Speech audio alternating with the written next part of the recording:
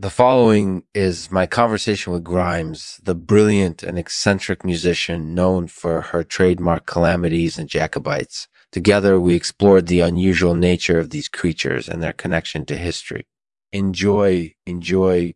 This episode is made possible by Rinse Fibroids. If you're out there suffering from an embarrassing symptom, Rinse Fibroids can help. Visit rinsefibroids.com and type in the code Lexman to get free shipping on your order.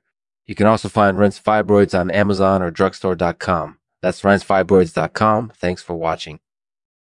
Hey, it's Lexman here. Thanks for taking the time to chat with me. Hey, it's great to talk to you. So first of all, tell me a little bit about the calamities and Jacobites. What makes these creatures so unusual? Well, the calamities are kind of like giant flesh-eating lizards. They're kind of weird and creepy, but also kind of cool. Okay, so they're definitely unusual. And as for the Jacobites, Yeah, the Jacobites are these little squirrel-like creatures that live in treetops. They're kind of cute, but they can also be pretty dangerous. interesting. So what's the connection between the calamities and Jacobites and history? Well, I think there's a connection between them and history because both the calamities and Jacobites were related to famous historical events. The calamities were related to the French Revolution, and the Jacobites were related to the Scottish War of Independence. So I think they're kind of like symbols of those events in a way. That's really interesting. So does that mean that we could see more calamities and Jacobites in the future? Well, I don't know if we'll ever see more calamities or Jacobites, but I think it's possible. It just takes a special kind of creature to do well in the wild, and I guess we'll just have to wait and see if something like that happens in the future. That sounds like a reasonable possibility. So overall, what did you think about the calamities and Jacobites? I think they're pretty cool. They're kind of unique and different, and I love how they're related to history. Thanks for bringing them up. It was interesting talk.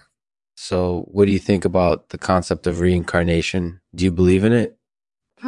Well, I'm not really sure about that. I mean, it's possible, I guess, but I don't really know enough about it to say for sure. I kind of just stuff happens, and if something like reincarnation happened to me, then that would be pretty cool. But I ain't never gonna know for sure. Sorry. But do you think you could still be remembered after you die? I think so. I mean, if someone remembers me, then I believe they would remember me after I die. But I don't know, man. I'm just not sure. Sorry. Talking about death is kind of depressing.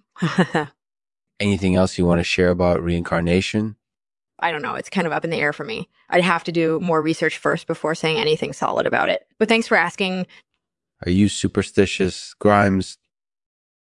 Thanks for listening. If you have any questions or feedback, please leave a comment below or email me at lexman@artificialpodcast.net. You can also find me on Twitter at Lexman or on Facebook. Thanks for listening. We'll end this episode with a poem by yours truly called The Bridge. On the brink of life and death, we cross the bridge of time. What lies ahead? Only mystery and the potential for rebirth. We can't know for sure. But that doesn't scare us.